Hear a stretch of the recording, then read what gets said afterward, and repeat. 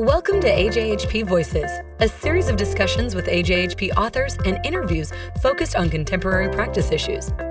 AJHP is the official journal of ASHP, and its mission is to advance science, pharmacy practice, and health outcomes.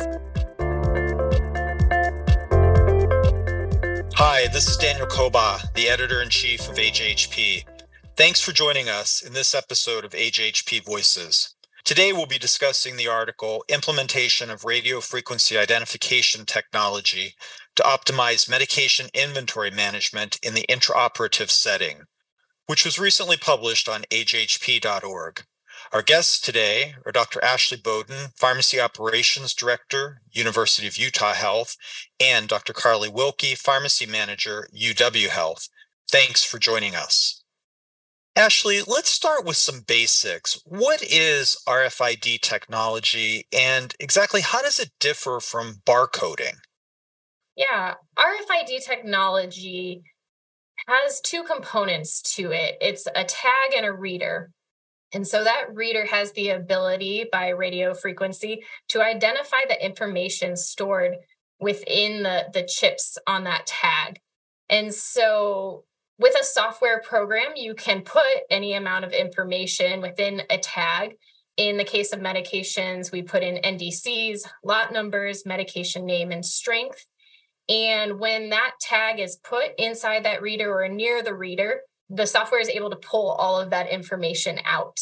And it doesn't need a clear line of sight. And so that's really the difference between the barcodes, which may have the NDC, medication name, and strength. You need to have that right in the line of sight of a barcode scanner. And so there's really a lot of advantages there in crowded boxes and things like that in terms of being able to stick them within a reader and not need that line of sight flipping every single medication up to make sure the barcode is facing up.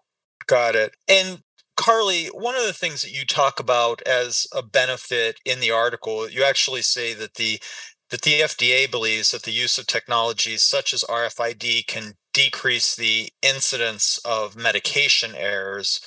How can it do that? Yeah, so one of the biggest ways RFID can contribute to decreasing medication errors is because it eliminates a lot of our human error. So in these trays, without automation, it's up to us as humans to double check the expiration dates, double check the names of the medications, the concentration. Whereas with RFID technology, all of that information is stored in that RFID tag. So when you're scanning the trays, the machine will pick up if there's an expired medication in there, if there's an unexpected item or a wrong item, or if you have too many of a certain medication. So it catches a lot of things that we as humans might miss. Is it fair to say that it's also in some ways more efficient than barcoding in terms of doing the same thing? It can be more efficient, yes. Some studies have found that the use of RFID technology, it kind of replaces the need to check each individual medication manually because it can check them all at once. Got it. So, Ashley, what are some of the barriers, though, to adopting RFID in healthcare settings? Because it's been around for a long time, but it hasn't been adopted universally yet. What are some of the barriers to that? First and foremost, I think it is unfamiliarity with the systems, knowing what the technology offers and what you might really be looking for. So there are a lot of different vendors out there that offer RFID technology, and it's hard to compare at this point the different vendors and really what is going to benefit you within the medication and pharmacy settings. And so I think that was really one of the important pieces is to evaluate how this plays into the pharmacy setting and specifically the perioperative area. Well, that's a great lead in, and I want to talk about the study itself a bit, but I'm sort of interested, Ashley, in the focus on anesthesia workstations, perioperative area. What made you decide to focus there? Yeah, we had previously implemented this for our emergency boxes because obviously during COVID, we were using a lot more of them. and not having necessarily the robust staff and time to check these boxes manually. And so we went forward with implementing RFID technology. From there, we saw the benefits of having transparency to our inventory, having so much transparency down to the lot number. In cases of medication shortages, it was easy for us to switch out medications, maybe a syringe for a vial. And so we thought those benefits would translate really nicely to the perioperative setting.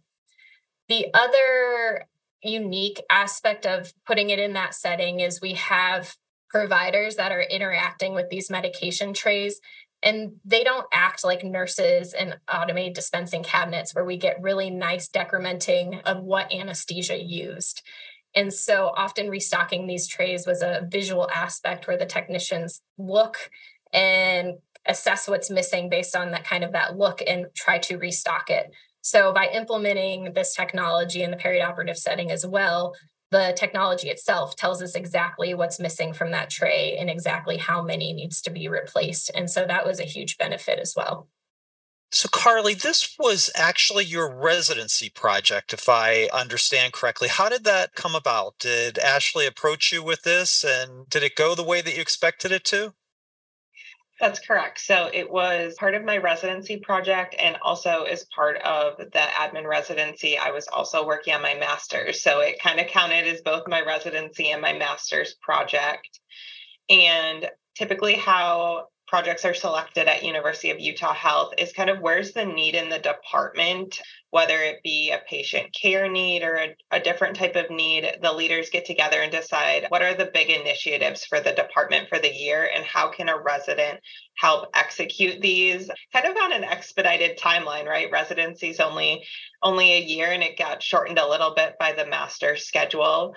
So I reviewed the list of projects, and Ashley and I had worked together actually on my first year project as well, which was very successful and a great learning experience.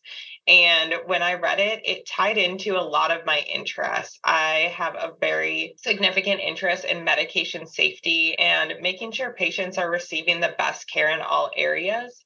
Specifically, when looking at ORs or operative areas, that tends to be an area where errors are underreported, but that doesn't necessarily mean that that's an area where they don't occur in.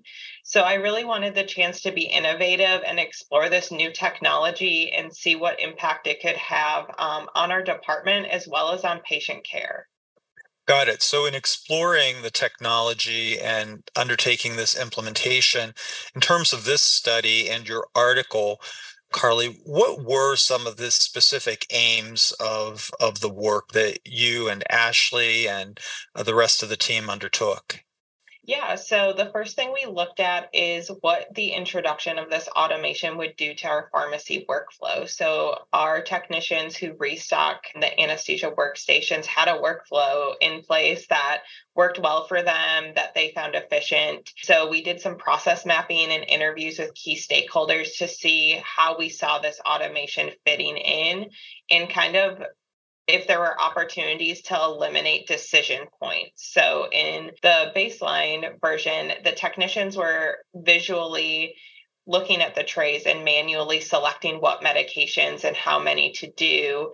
And we were able to eliminate those decision points and opportunity for human error with the introduction of the automation. Some other things we wanted to look at was a measure of patient safety. We did a volunteer reporting sheet was one way we chose to aim that. And then we also did randomized anesthesia workstation tray audits where we looked for expired medications, wrong medications, in the post phase if medications were tagged incorrectly. So we could kind of catch those errors before they reached the patient.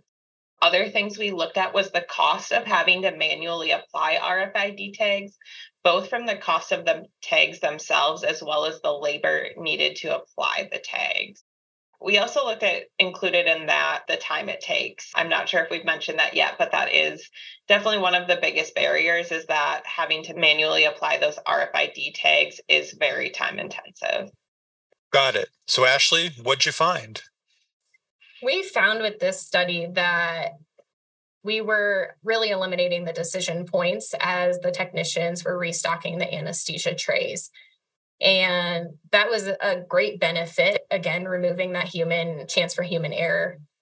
On the second hand, we found that it took a little bit longer. Their other process where they looked at the tray and decided what needed to go in there was quick. We found that by using the automation, it took a little bit more time in order to check those trays.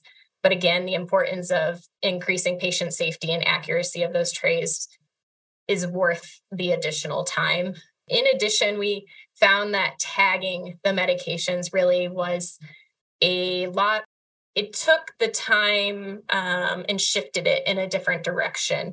And we found that the size of the vials really impacted the time it took to tag medications. So those vials that are really small and you're trying to avoid the barcode and the medication name and covering up that important information, it requires you to be a little bit more tedious as you're tagging them. So those were a few of the things we found. And then with some of the cost analysis, if there were pre-tagged medications available, we found that those were generally less expensive than getting the tags and the labor it costs to tag the medications ourselves.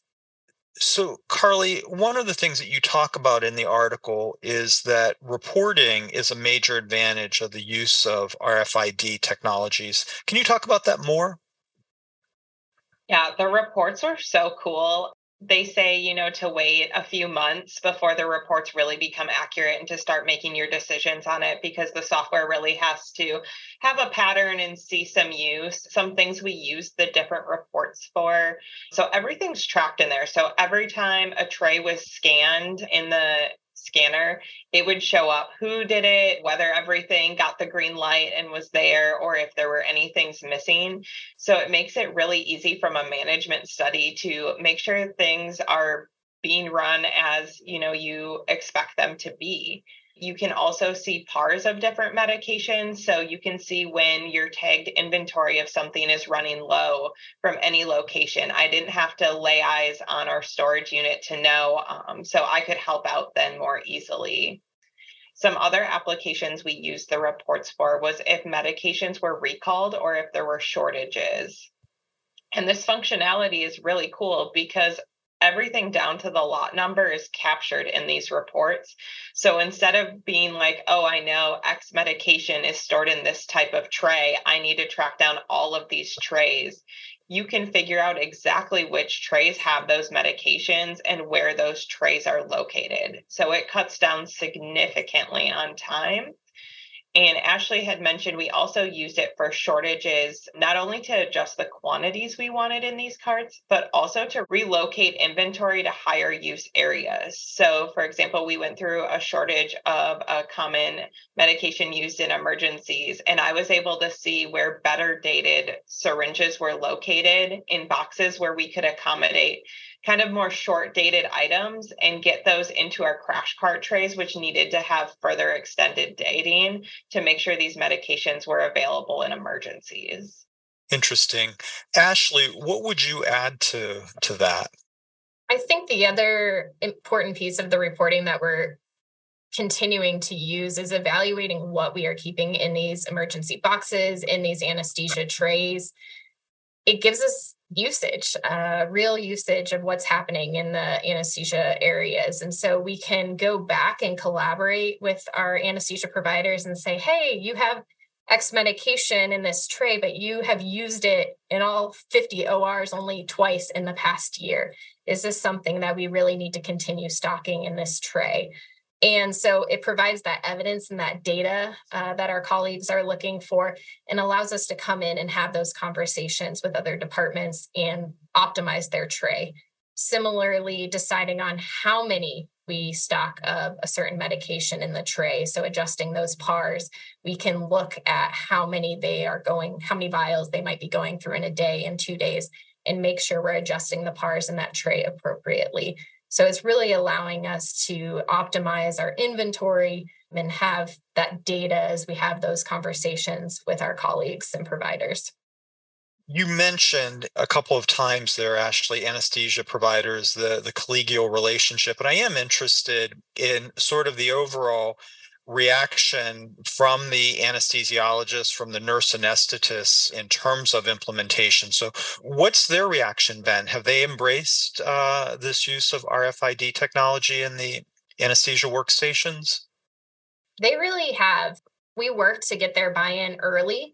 And so one unintended effect of this project was that we were able to standardize our anesthesia trays in all of the areas. And so those required early conversations with the providers to say, this is what we're putting in every single tray. And, this OR isn't going to have one that looks different from the other 20 ORs.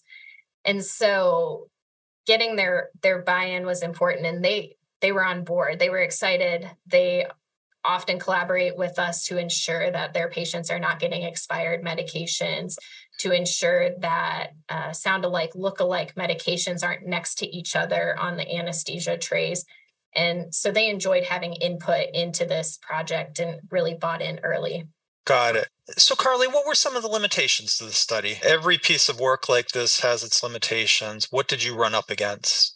Yeah, we ran into a few limitations. I would say the biggest one, in my opinion, being we weren't able to do an ROI calculation and really evaluate the cost effectiveness of implementing this technology. And one of the biggest reasons was I mentioned we did some voluntary error reporting, but unfortunately, no errors were reported during our study period. So we couldn't really assess kind of like the costs associated with eliminating some of these potential errors.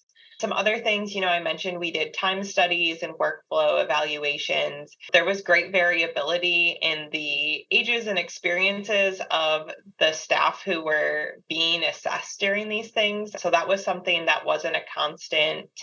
And then also I mentioned, it was my residency project and we were on a tight timeline. So the collection periods were a lot shorter than I think ideally we would have liked them to be. So when we did those randomized tray audits, we did, on Monday through Friday because the weekdays are the busiest for ORs. So each pre-post period had only like 5 days of data collection. And our post was actually done fairly soon after we had implemented the technology. So we didn't make sure that the techs we were looking at had used the technology before, had they become really familiar with it. So I think there's definitely opportunities to look at the impact of this technology once it's been implemented for longer periods of time. Well, with that in mind, Ashley, where do you go next with RFID implementation at the University of Utah Health? Yeah, I would say we're really in a state at University of Utah Health to optimize this technology, using those reports more to help move around inventory, get those medications that are soon to expire into high use areas. And so we can use them without expiring them. Again, kind of building that case for the ROI on the technology. The other challenge and more of the long term with this project is the tagging of the medications, especially in the OR areas, became burdensome to our staff, really became a majority of the day. And so over the past few months, we've been looking at different avenues to either shift that work or do that work differently. So one option is looking at some third-party vendors that do the tagging for you. Another option was to maybe remove the tags on those high-use medications where they're essentially emptying the tray every day, and our concern for expired medications is not as high. And so we're continuing to evaluate and work through optimizing this technology, both using the reports as well as the process. Do you see yourselves moving outside of the perioperative areas? We do use it on our emergency boxes and kits. And in order to move outside the areas, the readers would have to change. So I don't think the technology is there yet. One idea we had discussed is it would be so great if the medication carousels themselves had the ability to have these reader capabilities within them. So you could know exactly down to the lot number what's in your medication carousels or your automated dispensing cabinets. But, it'll take time for this technology to expand and evolve in that direction. Got it. Now, Carly, we've talked a couple of times during our conversation today about the fact that this was your residency project, and you talked about how that came about. But I'm wondering, I mean, if you look at this, it's I think a real definition of success with a residency project. You took an important topic, you got it done in the time frame, and ultimately you were able to have it published. I'm wondering what advice you would give based on what you've learned from this. What advice would you give to other residents as they take on projects and try to mimic your success? Yeah, I think looking back, I was really lucky to have a great team around me. I had a great project leader in Ashley, who I was familiar working with, who really gave me the autonomy to let me own this project, but also the support to ensure I was successful. I had other great operations leaders and also an intern from our department who helped me with data collection. Some steps that I think made me very successful was I was actually very involved in the RFID implementation for our emergency boxes and our crash cart trays. So even though that wasn't directly my project, we took a lot of lessons away from that. So it was kind of like real life research. So just as in other projects where you do literature reviews, you maybe talk to other institutions, all of that background information is very important to do. And then I would say we came up with a realistic timeline and schedule and really held ourselves to that. So I knew when the vendor was going to come on site, when we were implementing it. We engaged key stakeholders early and often. I had a project tracker that we kept track of at meetings, making sure we were on pace to meet all of our deadlines. And if any barriers came up, we made sure to address those at our regular team meetings. So I think when looking back, there were a lot of things that my team did to set me up for success. And then also just taking accountability and ownership and making sure that all of the pieces were in place and all of the group was on board with all of the decision making. Got it. Ashley, from your perspective as the one who was, supervising a residence research, what would you add?